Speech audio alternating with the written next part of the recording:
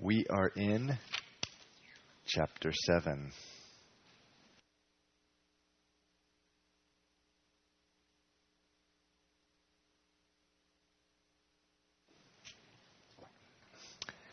Isaiah chapter 7.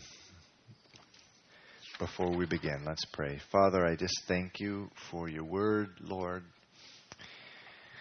And Father, we just come here believing, Lord, that you have a word for us, that you want to speak to us. Lord, that you're not silent. Lord, that you, Father, are so involved in our lives, that you love us. And I just pray, Father, in Jesus' name, Lord, as we're reading in the prophet Isaiah so much about, Lord, Jesus. I want to reading about that tonight. Jesus in the Old Testament, Lord, the revelation of who he was going to be, Lord. I just pray, Father, that you would open up this word to us this evening. In Jesus' name, amen. Okay, so it's been a while since we've been in Isaiah, and remember that Isaiah from chapter 1, he actually was a prophet. His prophetic ministry was during the reign of at least 5 kings: Uzziah, Jotham, Ahaz, Hezekiah, Manasseh.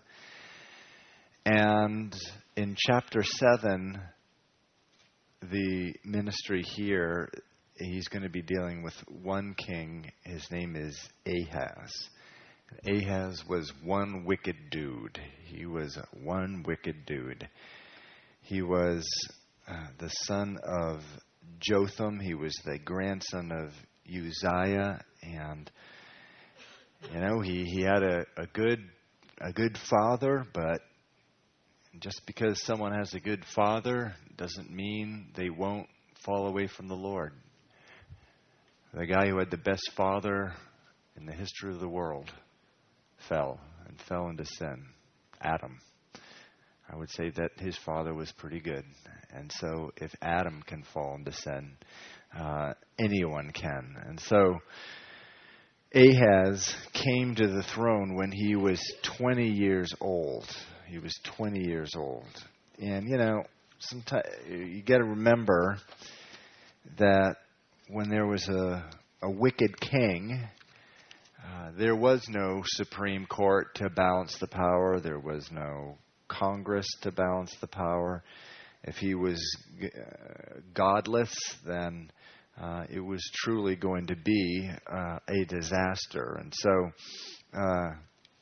he was someone who, what made to me, can we put this light back on? Did that mean to just flash right off? Maybe the bulbs went off. When I think of Ahaz, I always think of a guy who, when the going got rough, he went into more sin. Like there were some kings, like Rehoboam. Rehoboam wasn't that great of a king. He was Solomon's son, and he was a pretty lousy king. But when Egypt attacked Israel, he repented. He truly repented. When Ahaz, it was the other way around. The worse things got, the worse he sort of went into sin. The worse he went into sin. And so it says in verse 16 of 2 Chronicles 28, just to give you an idea, hey guys, some more lights just went off. You just flipped some. Okay. So it's at the same time that when things got bad, he got worse. And so in 2 Chronicles 28, it says that the Edomites attacked Judah and carried away captives. And then the Philistines invaded the cities of the lowland, and they took various cities there.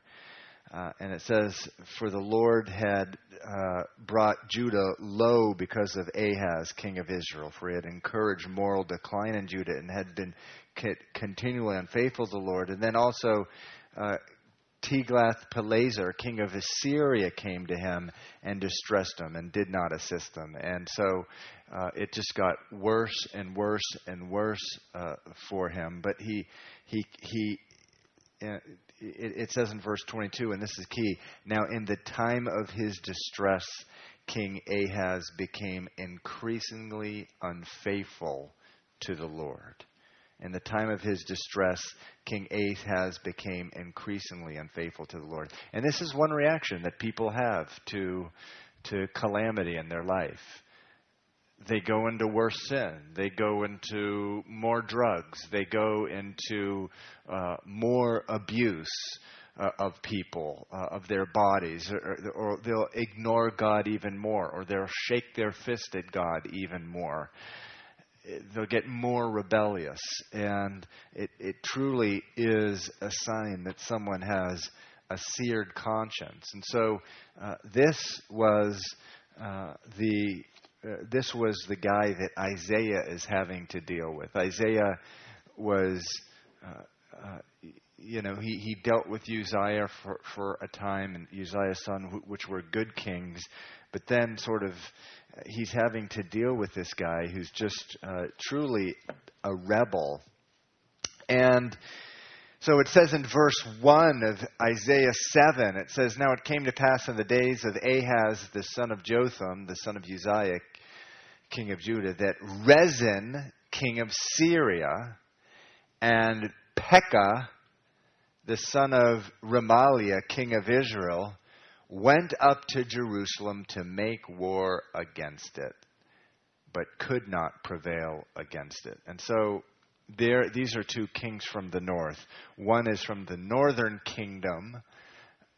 Remember, by this time, Israel has been split in half, and there's Judah in the south. In the north, there's 10 tribes. The north is called Israel, even though they've forsaken God. They're called Israel. Israel in the north, the 10 kingdom tribes in the north, are latching up with the king of Syria in the north, and they're both coming against Jerusalem, both of them. And it was ultimately unsuccessful, this war that the king of Israel and Syria waged against Judah. But if you read 2 Chronicles 28 also, there was just an enormous amount of damage as a result of it. In fact, they killed 120,000 people in Judah, actually in one day. And many of the people of Judah were carried back to the north as slaves, and it was only because a prophet intervened that the people were sent back to Judah. So they were coming against, you see there in verse 1, they're coming against Jerusalem to make war against it, but they could not prevail against it. And it was told the house of David, saying, Syria's forces are deployed in Ephraim, so his heart and the heart of his people were moved as the trees of the woods are moved with the wind. In other words, people were just terrified. So all these people had been killed. They knew that many people in the countryside had been killed. They were just thinking they were going to be next. They're thinking that that's going to happen, that they're going to be next. Again, there was tremendous evil in the south, and that is why there's tremendous evil in Judah, and that's why God is just judging the land. And so they're convinced, as any people are who are in rebellion against the Lord, their hearts are filled with fear. And this is one of the things that we learn from the Old Testament. In Leviticus 27 and Deuteronomy 28, if we're leading a life of sin, we're going to be overtaken by fear. We're going to be overtaken by the certainty of fear. And again, so they find out that this army is coming against them, just mowing everything down in its way. And it says actually the heart of the king in verse 2, and the heart of his people were as trees of the woods are moved with the wind, and they're just hardened and terrified, and sort of the wind is just playing around with them. The sort of deal is what is trying to. They're trying to the thought there that's trying to convey. And so, one thing that we learn from the Bible, though, is that the people of God, the children of God, one of the benefits, one of the blessings of being in the will of the Lord is that we don't have to live in fear. The Bible says that God has not given us a spirit of fear. He's given us the power of love, power and a sound mind. And what fear does, it crumples up our mind, and we're thinking just worst case scenario of what is going to happen. And because Ahaz was such a wicked king, and because his people were just following him and what he was doing, they were just completely given over to fear. Verse 3 says, "Then the Lord said to Isaiah, 'Go now to meet Ahaz, you and Sher-Jashub, your son, at the end of the aqueduct from the upper pool on the highway to the fuller's field, and say to him, take heed and be quiet. Do not fear or be faint-hearted for these two stubs of smoking firebrands, for the fierce anger of Rezin and Syria and the son of Remaliah.'" So it's saying these two countries that are coming against you, Syria and then Israel in the north, they're like, don't be scared of them. They're like smoking firebrand. A firebrand is like a glowing piece of coal, and by saying it's a smoking firebrand, it's like it's in decline. The fire has lost, or the coal has lost its power, and there's nothing left more than smoke here. And he's just telling them that's all they are to me. And it's just amazing when we put our problems, and we were able to, by faith, look at our problems in how the Lord looks at our problems. To us they seem so huge. To God, they're like smoking firebrand, just the smoke of the world. There is as nothing to him. And so, it's interesting here that God does not just rain fire down on Ahaz. Ahaz deserved to be completely wiped out. And I was talking about this morning. It is amazing to me as you read through the Old Testament, the resources that God devoted to the most wicked kings that, in the Old Testament. It seems like the good kings sometimes, the prophets didn't show up in their court. But it was the wicked kings that God sent the prophets to, and I guess that does make sense, right? He would send his strongest prophets in the times of greatest need. Now, Isaiah was going to be used with Hezekiah as well, who was Ahaz's son, but in general, in the Old Testament, it is truly amazing. King Ahab, the most wicked king that Israel ever knew, Elijah went to him over a period of 30 years. And then Elisha, God never gave up on this wicked king Ahab. And so he's going here, and instead, we actually, with Ahab, we saw that many times, for some reason, God had mercy on Ahab. That there would be some army coming against them, and for some reason, the Lord wouldn't wipe Ahab out. And we learned it was because of the mercy of God. We're seeing the same thing here. This wicked king, why not just wipe him out? It's the mercy of God. God's still trying to show him, look, I'm God. I am real. I'm the living God. You need to bow down before me and follow me. And so this is what, the Lord did through Isaiah with Ahab. I just want to go back to that same thing in Isaiah chapter 6, where the Lord says to Isaiah, you go to this people in verse 9, but I have some bad news for you, Isaiah, that they're not listening, they're not seeing, Their hearts are dull. They've shut their eyes, verse 10 of chapter 6. Their ears are heavy, and they're going to ignore you. And Isaiah says, well, how long am I supposed to do this? He says that at the beginning of verse 11 of chapter 6. How long am I supposed to do this if they're shutting their eyes, if their ears are heavy, in other words, they're not listening, and their heart, they're refusing to turn and be healed? How long do I got to do it? And what does God say?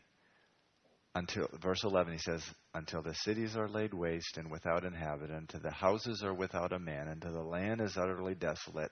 And so he says, look, until complete judgment just wipes them out, I want you to continue to go and warn them. And maybe like Nineveh, when Jonah was sent to Nineveh, maybe that they will repent. And so this is the same thing that is going on with Ahaz. And so again, Isaiah says, take heed and be quiet. So oftentimes when we're in fear, what do? When we're in fear. So yakety, yakety, yakety, yakety, yak. Just all the horrible things that are going to happen in our life. We just think of this bad scenario and that bad scenario, and what about this and what about that? And we'll get a little later on in the chapter, it's going to talk about everyone was talking about a conspiracy that was going to swallow them up, and that so is true about fear. Ever been in a situation where just fear is prevailing and everyone's in their own little groups or just split up and stuff like that, and everyone's just, oh no, this is happening and that's happening, and the paranoia is just feeding off of each other and this type of thing. And people are just talking. I remember when I was in graduate school, I always studied by myself because the students in my class would just be with each other, and there was just such paranoia all the time. They were so paranoid. They'd talk about how fearful and paranoid they were. I said, I just can't take this, and I went off and I studied by myself. But here it says, be quiet, verse 4, and do not fear or be faint-hearted. Now, that's interesting here because the Lord is telling him that he didn't have to fear or be faint-hearted, even though he was a wicked man. A wicked person has every reason to fear. But he's telling him, look, even though you're wicked, listen, you don't have to fear. You're going to see my hand at work. Now, interestingly, we're told as believers that if we're walking with the Lord, the safest place to be is in the will of God. We need not fear. So we don't need, like an Isaiah, to come into our life, someone to show up and say, look, you don't have to fear. You don't have to be faint-hearted, because the Word of God tells us we don't have to. The Word of God tells us that we don't have to if we're walking with the Lord, if we're following Him, if we're abiding in Christ. Psalm 91 says, he who dwells in the secret place of the Most High shall abide under the shadow of the Almighty. In other words, they will be kept safe in the shadow of the Almighty. But who is going to be kept safe in the shadow of the Almighty? It's he who dwells in the secret place of the Most High. So we can know that we can know just by the promise of the Word of God that we don't have to fear. Just because, if we're abiding with the Lord. Interestingly enough, Ahaz had no business not fearing because he was a wicked man. But Isaiah came in and said, look, I don't know why. The Lord wants to defeat your enemy. So you don't have to fear. So be quiet, he told him. And then it says here, do not fear or be faint-hearted for these two stubs of smoking firebrands. For the of these two stubs and smoking firebrands for the fierce anger of resident Syria and the son of Remaliah, because, verse 5, Syria, Ephraim, and the son of Remaliah have plotted evil against you, saying, let us go up against Judah and trouble it, and let us make a gap in its wall for ourselves, and set a king over them, the son of Tabel. So these, what was going on here is these two enemies of Judah. Remember, it was Judah, which is the house of David, which is the messianic line. That's the line of kings that God had promised to establish, which eventually would result in Jesus, the Messiah. They were under the promise of protection now. But in the north in Syria, they were coming against Judah, and they were saying, we're going to put a king there. We're going to wipe out this Ahaz guy. We're going to put in our own king. And replace it with this person named with the son of Tabel. We don't know who he is. Historians don't know who this guy is, but it was some person who lived, who they were going to kill Ahaz and put in place. Verse 7 says, thus says the Lord, it shall not stand. So this is Isaiah speaking to King Ahaz, this wicked king. And he's saying, don't fear, because it shall not stand, nor shall it come to pass, for the head of Syria is Damascus, and the head of Damascus is Rezin. Within 65 years Ephraim will be broken, so that it will not be a people. And the head of Ephraim is Samaria, and the head of Samaria is Remaliah's son. If you will not believe, surely you shall not be established. Now he's going to continue prophesying about this and get even more specific. But the bottom line is Isaiah is telling him, don't worry. They're not going to take you over. They're not going to kill you and replace you as king, even though he deserved it. He's saying it's not going to happen. And he's saying there, interestingly, in verse 8, he says, within 65 years, Ephraim, which is another word for the northern kingdom, it will be broken. In other words, it's going to be wiped out completely. So we know that prophecy came to place, or came to fruition. At this point right here, it's actually the year 734 BC when Isaiah makes this prophecy. In about 12 years' time, the Assyrians came in and wiped out the northern kingdom and carried the north away. Interestingly, the prophecy here, though, says 65 years. 65 years from the time of this prophecy was 669 BC. By then, that was about 40 years after the original Assyrian invasion in which they carried the people away.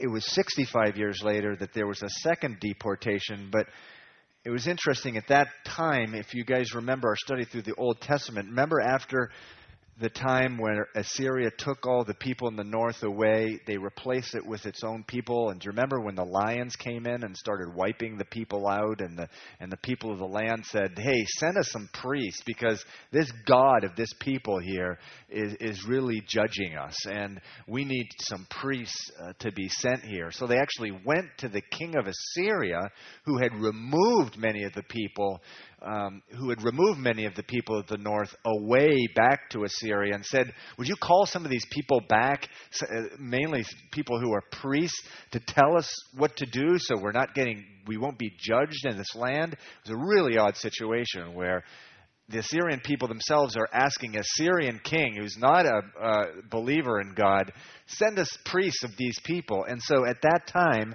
they sent priests of the people back to the north, and it was at that time that these priests came back, but the religion they brought back was a just twisted, perverted version of what the worship of God really was. It was what we would call later, what would later be called Samaritans. Samaritans, remember, at the time in Jesus' day, the Samaritans didn't get along with the Jews.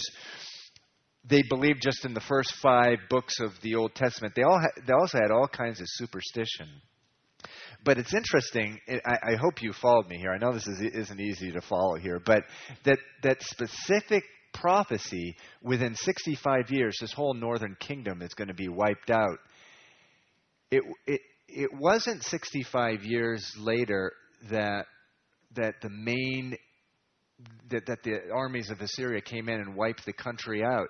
That happened in just 20 years. It was 65 years when these priests came back to the country and just created this area up in the north of this defiled religion. And so it's interesting what is, what God describes here as broken, as being wiped out, is different than what we may think. We may think it's just an enemy coming into and destroying them. But actually, what the prophet here meant is you're going to have a different kind of perverted, twisted, messed up religion come in, and that's what's going to break you. Is everyone following me? I know this has been a little difficult to follow. So he said, 65 years from now, you're going to be broken. But in 20 years, they were wiped out. Their king was carried off. And they didn't even have a ruler anymore. And they were just, the north was part of another country. But it wasn't until 40 years later that these false priests came in and defiled the religion of the land and created this, what's called Samaritan worship. It was that in the eyes of the Lord that really broke the country. And so I think it could be said even of this country, if I don't know, if Canada, God forbid, came in and took us over. In God's eyes, what really is judgment on this country wouldn't be Canada taking us over. It would be perhaps what's going on today.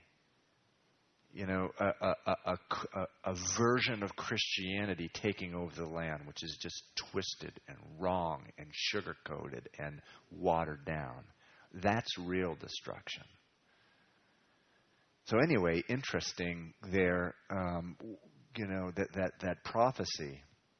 That prophecy. Verse 10 says, "Moreover, the Lord spoke again to King Ahaz, saying, Ask a sign for yourselves from the Lord your God. Ask it either in the depth or in the height above. But Ahaz said, I will not ask, nor will I test the Lord. Then he said, Hear now, O house of David, is it a small thing for you to weary men, but will you weary my God also?" So this is Isaiah speaking. So Ahaz says, no, I'm not going to ask for a sign. I'm not going to test the Lord. In verse 13, Isaiah responds by saying, Hear now, house of David. He's reminding Ahaz, you're a wicked dude, but you're still in the messianic line. You are of the house of David. Is it a small thing for you to weary men, but you also are wearying my God also? In other words, you think you're real spiritual saying, no, I'm not going to ask the Lord for a sign. Actually, that's not spiritual at all, is what he's saying. Verse 14, Therefore the Lord himself will give you a sign. Behold, a virgin shall conceive and bear a son, and shall call his name Emmanuel. And so, you all familiar with that? That is from the book of Matthew. It was given to Joseph, who all of a sudden found this woman he was engaged to. Actually, he was betrothed to. He was under a contract to marry her. All of a sudden, she's pregnant. Not a happy day for Joseph. It's like, how is this woman who I'm under contract to marry, I've never known her, I've never had sex with her, she's pregnant? An angel came to Joseph in Matthew and said, no, she's pregnant, but she's pregnant by the Holy Spirit. She's going to give birth to a son, and he's going to be called Emmanuel, which means what? God with us. It comes from this verse right here, given to this most wicked king. Is that odd or what? Like, why would one of the most fantastic, fabulous prophecies of the Old Testament be given to a guy like this? Well, it's same again. It's this theme that for some reason the Lord went to the most wicked of kings and ministered to them in the deeper and in a more profound way than he did anybody else. Now I want to just back up a little, and it is pretty amazing that God comes to Ahaz, and in verse 7 he says, look, ask for a sign. Just anything. Ask for a sign so you can be assured that what I have told you, in other words, these two kings are not going to overrun you, you're not going to get killed, you're not going to be defeated, you're not going to be wiped out, and just to give you assurance that this is going to come to pass, my prophecy, ask for a sign. And the fact that you'll see this sign come to fruition, that will prove to you that it's not going to happen. He says, no, I'm not going to ask. Verse 12, he says, I will not ask, nor will I test the Lord. Hey, listen, a word of advice for you, just as your pastor.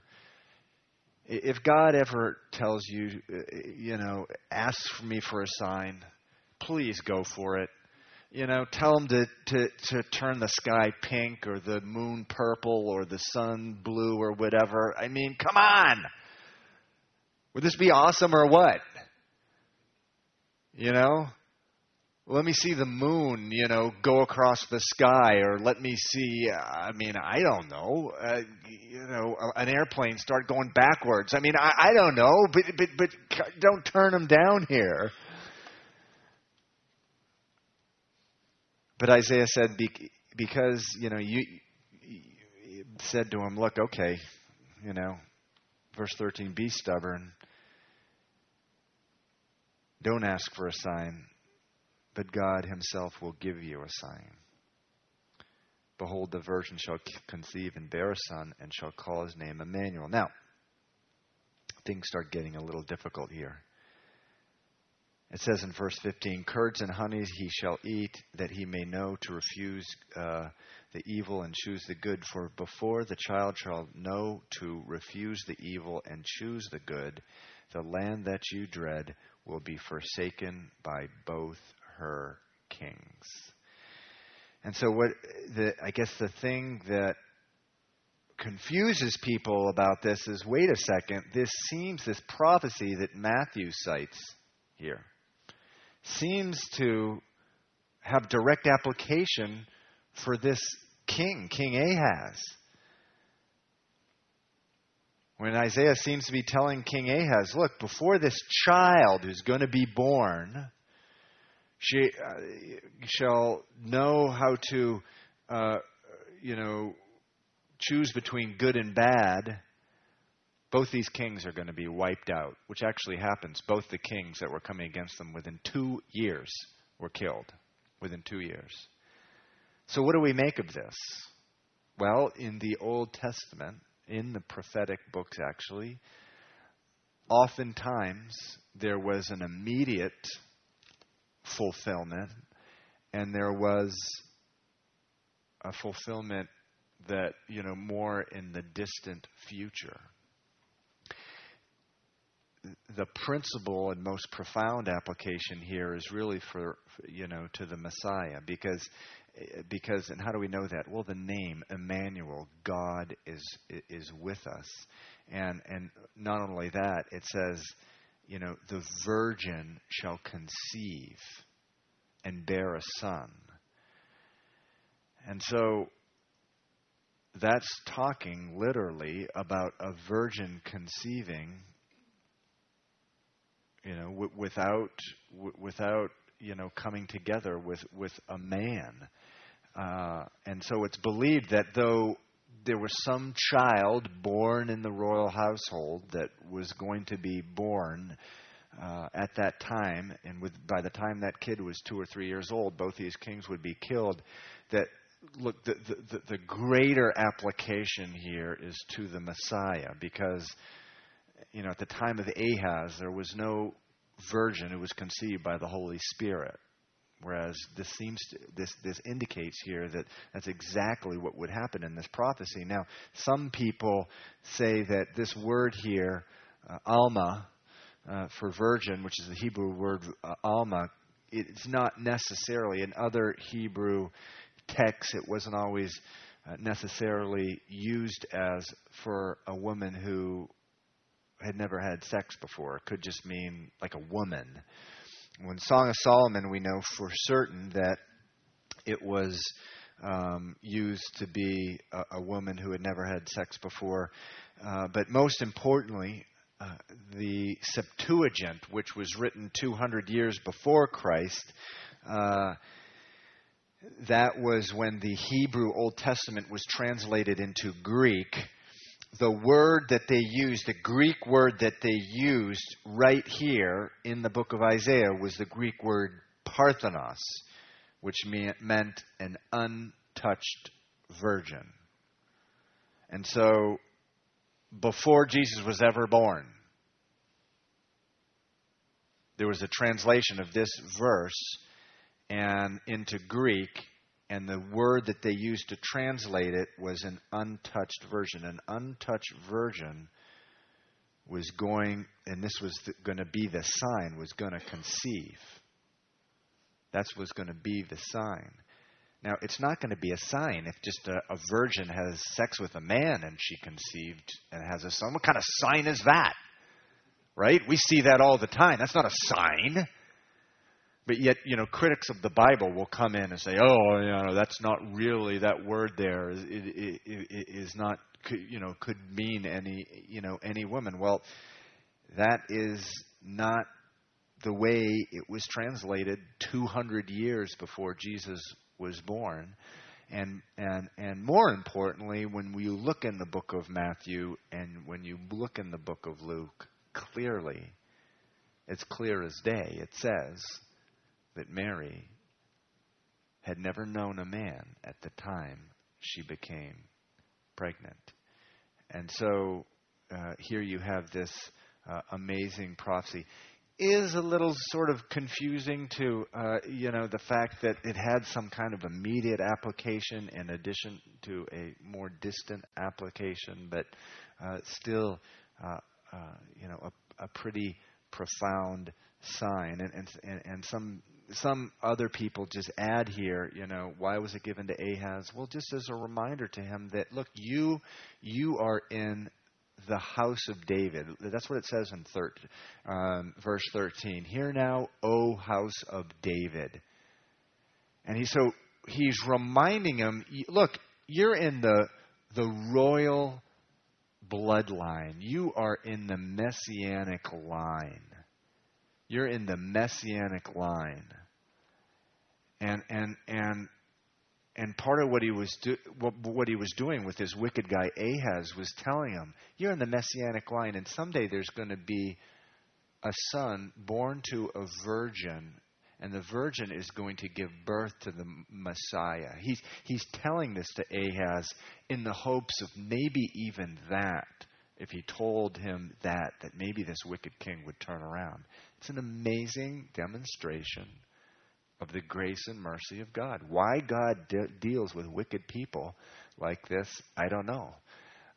But he does, and he's dealt with the wickedness in my own heart in a similar way, and the wickedness of your heart in the same way. That's just his nature. It's amazing to me.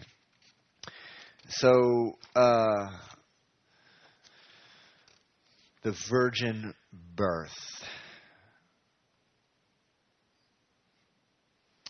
Remember in Genesis 3:15, it's actually prophesied there, one of the first prophecies in the Bible, where God told the serpent, I will put enmity between thy seed and the seed of the woman. The seed of the woman. It's always the seed of the man.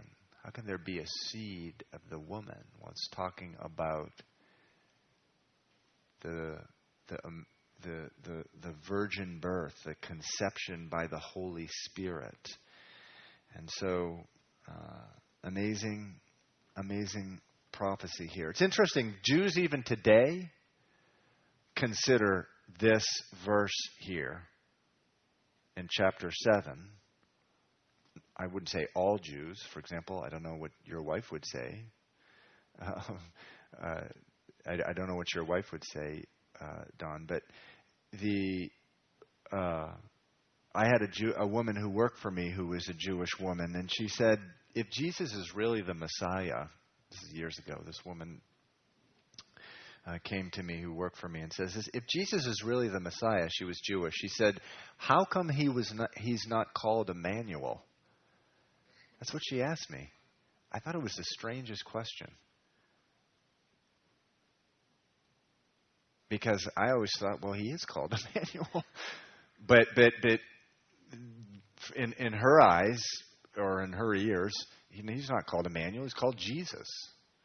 And I told her about what it says in the book of Matthew, but she had been somewhere, and I think she was of the conservative tradition as well, that they were teaching when the Messiah comes, his name is going to be Emmanuel. So Jews to this day believe this is talking about the Messiah.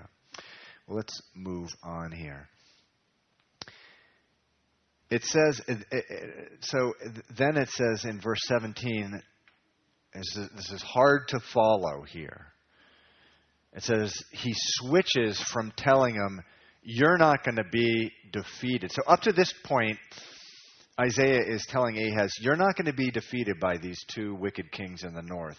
But he completely switches directions in verse 17. And basically what he's going to start talking about here is he's going to say, but eventually you are going to be judged yourself by a different king, the king of Assyria. And that's what he starts talking about in verse 17. He says, then the Lord will bring the king of Assyria upon you and your people and your father's house.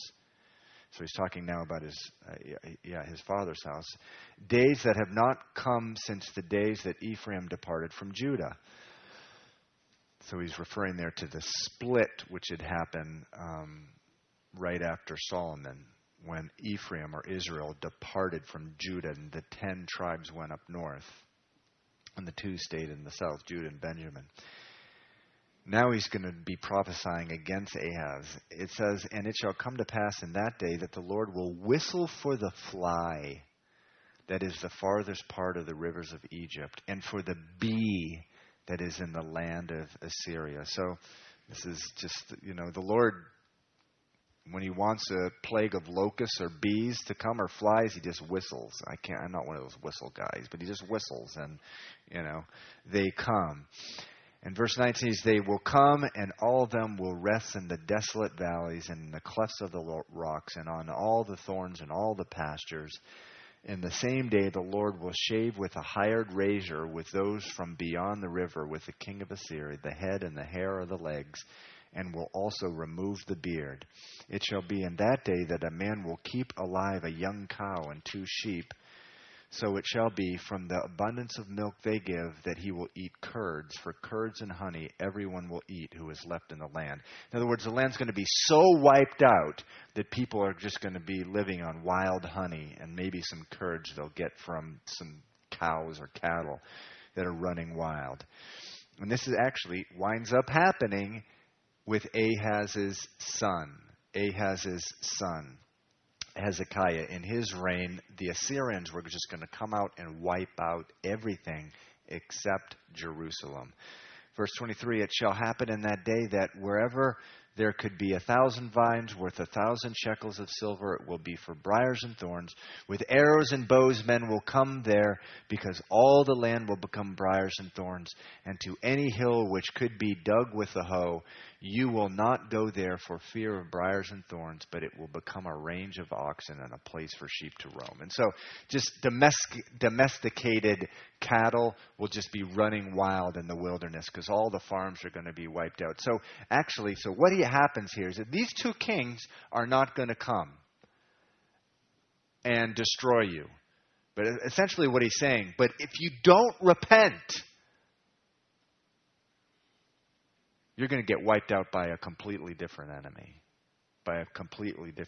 And ironically, it's the enemy that Ahaz was going to make a treaty with to go against those 2 nations in the earth. So the very country, Assyria, that he actually enters into an alliance with, eventually will come back and wipe out the whole land, except for Jerusalem. And so this is what Isaiah is having to deal with. He's dealing with this wicked king. And then in chapter 8, Excuse me for one second.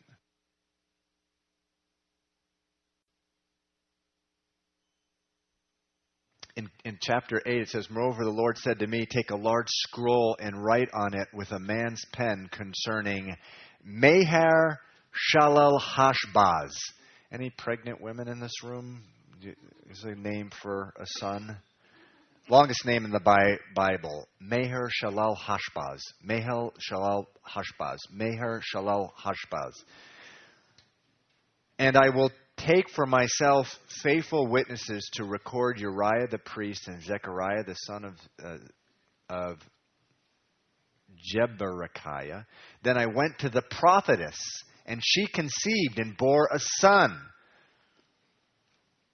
And then the Lord said to me, call his name," same thing, "Meher Shalal Hashbaz." That was his son. Which means, if you may have the footnote, it means speed the spoil, hasten the booty. So spoil and booty were what when an enemy came in and destroyed a people, they'd take all the valuables. That's the spoil. That's the booty. And so it's just, again, it's speaking of judgment. You're just going to be a nation who's going to be judged, and people are going to come in and take everything that's valuable from you. And unfortunately, Isaiah had to name his kid that. Can you imagine naming your kid "Speed the Spoil, Hasten the Booty"? That's, hey, come and eat. Hurry up. It's really good. Speed the spoil, hasten the booty. Anyway, and this first grade teacher just over and over, is Bill here? Is Sally here? Is Frank here? Is speed the spoil, hasten the booty here? Isaiah married to a prophetess, verse 3. His wife was a prophetess. Can you imagine that? Hey, honey, I've decided, to take you on a surprise weekend down to the Dead Sea. I'm sorry, I already knew that. Verse 4, "For before the child shall have knowledge to cry, my father and my mother." So this is actually repeating the same prophecy to Isaiah. "The riches of Damascus and the spoils of Samaria will be taken away before the king of Syria." So they're repeating the prophecy that you're going to have a child, and before he's old enough to say, to know good from evil, or actually to cry, "My father, my mother," these two kings are going to be destroyed. Now, some people say that, this must mean that the kid talked about in chapter 7, the immediate prophecy must have been Isaiah's kid. But the problem is what? Isaiah's kid was not named what? Emmanuel. His name was Meher Shalal Hashbaz. And so, again, commentators go back and forth about exactly who that was in chapter 7. But a similar prophecy with a different child in chapter 8. Before your kid, Isaiah, is going to say, "My father, my mother," these two kings that are coming against Judah are going to be killed. And they were. It's a historical fact that this prophecy came to pass. In verse 5,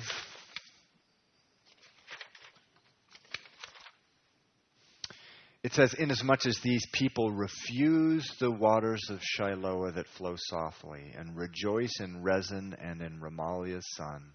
Now therefore, behold, the Lord brings up over them the waters of the river, the strong and mighty, the king of Assyria, and all his glory. He will go up over all his channels and go over all his banks." So I know it goes back and forth now. Again, Isaiah now is back to prophesying against the northern kingdom. The northern kingdom had refused, verse 6, the waters of Shiloah. That's a river that flowed through the Jerusalem. Remember the pool of Siloam, where that miracle was? Came right from the waters of this, more kind of like a brook. It was a soft, gentle brook. And what happened in the northern kingdom? They rejected the worship of Jehovah, the worship of God in Jerusalem. And instead, they set up their own religion up there. And Isaiah is just saying to them, he's prophesying to them, against them, you guys rejected Jerusalem, you rejected the temple, the worship of God there, the waters of Shiloh that flowed softly through Jerusalem, and you rejoiced in Rezin and Remaliah's son. And I wonder if that's a sign. No, it's not. Now, therefore, behold, verse 7, the Lord brings up the river over them. So he's just prophesying against the northern kingdom. He will pass through Judah. He will overflow and pass over. He will reach up to the neck. So, not easy to read through the Old Testament here. He goes from prophesying in verses 6 and 7 against the northern kingdom, and then in verse 8 he says the same one who's going to overrun the northern kingdom is going to come south to you, Judah. He says, this king, who is it? Assyria. He says he will pass through Judah. He will overflow and pass over. He will reach up to the necks, and the stretching out of his wings will fill the breadth of your land, O Emmanuel. So, Emmanuel, God with us, the land of Emmanuel, Judah, was going to be judged. So, same theme. Try to follow me. I know this is a little difficult. These are two difficult chapters. Isaiah is saying, these two kings that are coming against you in the north, they're going to be wiped out by this other king, who, by the way, if you don't repent, is eventually going to come and overrun you. But that wouldn't be for about 150 years. So, actually, no, I take that back. That would be about 30 years later where that was going to happen. And so, verse 9, be shattered, O you peoples, and be broken to pieces. Give ear, all you from far country. Gird yourselves, but be broken into pieces. Gird yourselves, but be broken into pieces. Take counsel together, but it will come to nothing. Verse 10. So he's prophesying now against the south. He's saying, you guys, you're not going to repent. And God knows that. So even though those two kings in the north that are coming against you, that they're going to be wiped out, you guys are going to be wiped out too. And you're going to be, taking counsel with one another, trying to come up with plans to avoid it. But you are going to be wiped out. Verse 11, for the Lord spoke thus to me with a strong hand and instructed me that I should not walk in the way of this people, saying, do not say a conspiracy concerning all that this people call a conspiracy, nor be afraid of their threats, nor be troubled. The Lord of hosts, him you shall hallow. Let him be your fear, and let him be your dread. He will be your sanctuary, but a stone of stumbling and a rock of offense to both the houses of Israel, as a trap and a snare to the inhabitants of Jerusalem. And many among them shall stumble, they shall fall and be broken, be snared and be taken. Bind up the testimony, seal the law among my disciples, and I will wait on the Lord, who hides his face from the house of Jacob, and I will hope in him. Here am I and the children whom the Lord has given me. We are for signs and wonders in Israel from the Lord of hosts who dwells in Mount Zion. So here's what's happening here. The Lord is going to Isaiah in verse 11. It says there, for the Lord thus spoke to me with a strong hand. And here in the next 7 or 8 verses, he's speaking to Isaiah and anyone else in Judah who's following the Lord. And he's saying, he's saying to them, don't walk in the way of this people who are out there saying, oh, there's a conspiracy. And it says, don't be afraid of their threats and don't be troubled. In other words, you're going to be, when you're walking with the Lord amongst this people, they're going to be threatening you. They're going to be troubling you. But don't be troubled or afraid. Because, rather, it says in verse 13, rather, it's the Lord you fear. You shall fear. So fear the Lord. Don't fear all these wicked people that are living around you. Don't fear them, and neither should you fear the things that they fear. Because what was going on here in Jerusalem at the time is that the general populace, which was really wicked, they were following the ways of Ahaz. They were terrified, as wicked people always are. They're always fearful. They're terrified of these two kings coming to the north. And this is a special prophecy given to Isaiah and anyone else who is following the Lord. One, don't be afraid of these wicked people that you're living around. Two, all the things that they fear, don't fear them. Just fear me. You'll be okay if you just fear me. You know, it's amazing what will happen. And, you know, this is a prophetic word for the church today. It really, really is. You know, before the year 2000, there's all these people thinking, you know, saying that in the church that, you know, doom and gloom were going to happen. You know, just in Mission Hill, we had someone who came to our Bible study in Mission Hill who fled to New Hampshire. She sold her home for practically nothing. The home quadrupled in value within 10 years.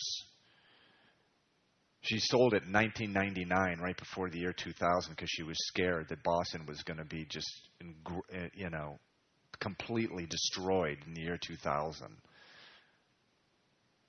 And boy, is that a sermon illustration or what of what happens when you fear and you believe people who are saying, verse 12, conspiracy, conspiracy. Oh, these horrible things are going to happen. I remember at the time when there was actually some people at the church we were going to in Rockland, there were some people buying into the whole thing that, you know, oh, these horrible things are going to be happening when the year 2000 comes.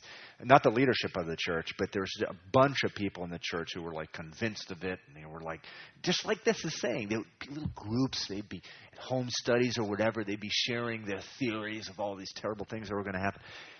Pastor Randy invited Ken Graves down to the church. I'll never forget, he said, all this stuff about the year 2000 and doomsday, it's all a bunch of nonsense, and I hope nobody in this room believes any of that garbage. And it was so great. It was like someone pouring water on the congregation. You never heard anything else about any of that nonsense ever again from that day forward. It was like a prophetic work. That's what happens that's what Isaiah did here. He came in because no doubt sometimes the people of God get infected by the fear of the world that the world has. And that's what a prophet comes in and like Ken Graves, because he moved prophetically there, and he, just like Isaiah does here. Look, everyone's crying conspiracy. Don't you guys be a bunch of knuckleheads and do the same thing. And so recently, I don't know if you've, you know, with the earthquake in Japan and the radioactive thing and stuff like that, sales of luxury doomsday bunkers up 1,000%. And say, can we flash this on the board? I have this image. We need to put the screens down. You can put these screens down. Let me just read this before you put it up. It says that fears of a nuclear meltdown are running rampant. Northwest Shelter Systems, which offers shelters ranging in price from $200,000 to $20 million, has seen sales surge 70%. Doomsday bunkers for $20 million. Sales have gone through the roof, Northwest president says, to the point where we're having trouble keeping up. Undergroundbombshelter.com, which sells portable shelters for $9,500, has seen inquiries soar by 400% since the Japanese earthquake. I guess I need to get out of the... Okay, so here you go. Can we just get the lights there? Here's a model of a doomsday bunker. Check that out. This is real. People are buying into this. Here's a doomsday bunker. You want to live there? You know, things get a little crowded around dinner time here. See, there's the dinner area, and you know they're all crowded up there. Okay, you can grab the lights and turn it off. But this is like real stuff here. It says, and then the owner of one of the places. So here's another one. Vivos, a company that sells rooms in 200-person doomsday bunkers. So they go out and they sell rooms. You have the right to a room in a doomsday bunker. This is real stuff. Has received thousands of applications. A reservation requires a minimum deposit of $5,000. Vivos CEO Robert Vicino says, where it ends, I do not know. Because with a true economic collapse, it'll lead to anarchy, which could lead to 90% of the population being killed off. Wow. Sounds prophetical to me, the book of Revelation. Then he goes, and here's what's really sad. So they talked to one of these people who just put down a deposit. Elin Yadan, a clothing store owner in Los Angeles, is one of the many customers who rushed to find a bunker last week. Yaden secured a spot for his family in a Vivos shelter, putting down 4 deposits totaling $20,000. $20,000 that had been earmarked for a down payment on a new home. Isn't that just tragic? Praise the Lord that we don't have to live in fear. I honestly, they quote him, I honestly didn't want to do it, but unfortunately it looks like the worst expectations about the world are starting to come true. It says, and these Vivos bomb shelters are in various stages of construction, but this facility outshines them all. It's the bunker which is currently being built in the grasslands, underneath the grasslands of Nebraska, 137,000 square feet, bigger than a Walmart. And then here's my favorite. In this particular shelter will be fortified with a 350-foot lookout tower for residents who want to see what's happening in the outside world. So, the outside world, it's all, this thing needs to be turned off right here. The outside world is there's this waste and stuff, so you can go up, take a little elevator, and look at the wasteland. I mean, is this crazy? But it's exactly the wonderful, the great thing. This is so appropriate. This prophecy here. Do not say, verse 12, a conspiracy concerning all that this people calls a conspiracy. Don't give in to their fear. It says, nor be afraid. The Lord of hosts, him you shall hallow or consider holy. Let him be your fear. He will be as a sanctuary. He will be as a sanctuary to you, but a stone of stumbling and a rock of offense to both the house of Israel, as a trap and a snare to the inhabitants of Jerusalem. In other words, God's going to come in and judge, a lot of these people. And some of these things may even turn out to be true, but we know what's going to happen. The rapture of the church. We're going to be rescued from the judgment when it comes. When we're told specifically not to fear. And so what time is it now? We're over already, right? What time is it? So this particular prophecy here, verse 14, quoted in the New Testament, actually in the book of Matthew, where Jesus says the stone which the builders rejected has become the chief cornerstone.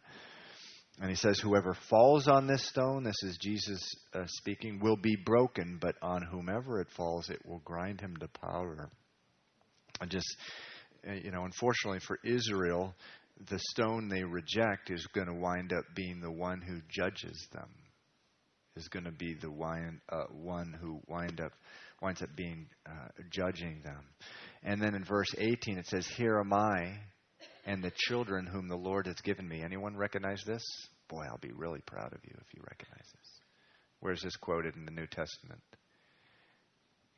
That's right, Hebrews chapter 2, where it's just Hebrews chapter 2, just going through, this is actually attributed to Jesus, actually, in Hebrews chapter 2. Here am I and the children whom the Lord has given me. And so verse 19 says, and when they say to you, seek those who are mediums and wizards who whisper and mutter, should not a people seek their God? Should they seek the dead on behalf of the living? So the people were doing the exact same thing Ahaz was doing. As things got worse, Ahaz went into worse and worse pagan idolatry worship. People were doing the same thing. As things got worse, they would go to fortune tellers, mediums, bringing back the dead, whatever. Verse 20 says, to the law and to the testimony, if they do not speak according to this word, it is because there is no light in them. They will pass through it hard pressed and hungry, and it shall happen when they are hungry, they will be enraged and curse their king and their God. So the worse the things we're going to get for this people under Ahaz, they're going to be wiped out. We read it in 2 Chronicles 28. They're going to be wiped out by the Philistines, the Syrians, the Israelites in the north would punish them. And what were they going to do? They're going to shake their fist at God. Rather than repent, it says here in verse 21, they were going to curse their king and their God. And so this is just so much what happens in the world when there's judgment. If God was a God of love, why would this be happening? Rather than looking into their own hearts and to the wickedness there and to the immorality and to the forsaking of God. They're shaking their fist at God. People have been doing the same thing for thousands of years. Verse 22, when they will look to the earth and see trouble and darkness, gloom and anguish, and they will be driven into darkness. I mean, that's some kind of judgment that's going to come on this land. So, thank you for your patience. These are a couple of difficult chapters. They're a little difficult to go through, but they are very rich if you sort of read through them carefully. And there's just a wonderful word to us living in the year 2011 of how to not fear, but to fix our eyes on the Lord. During a time where the rest of the world around us seems to be crumbling.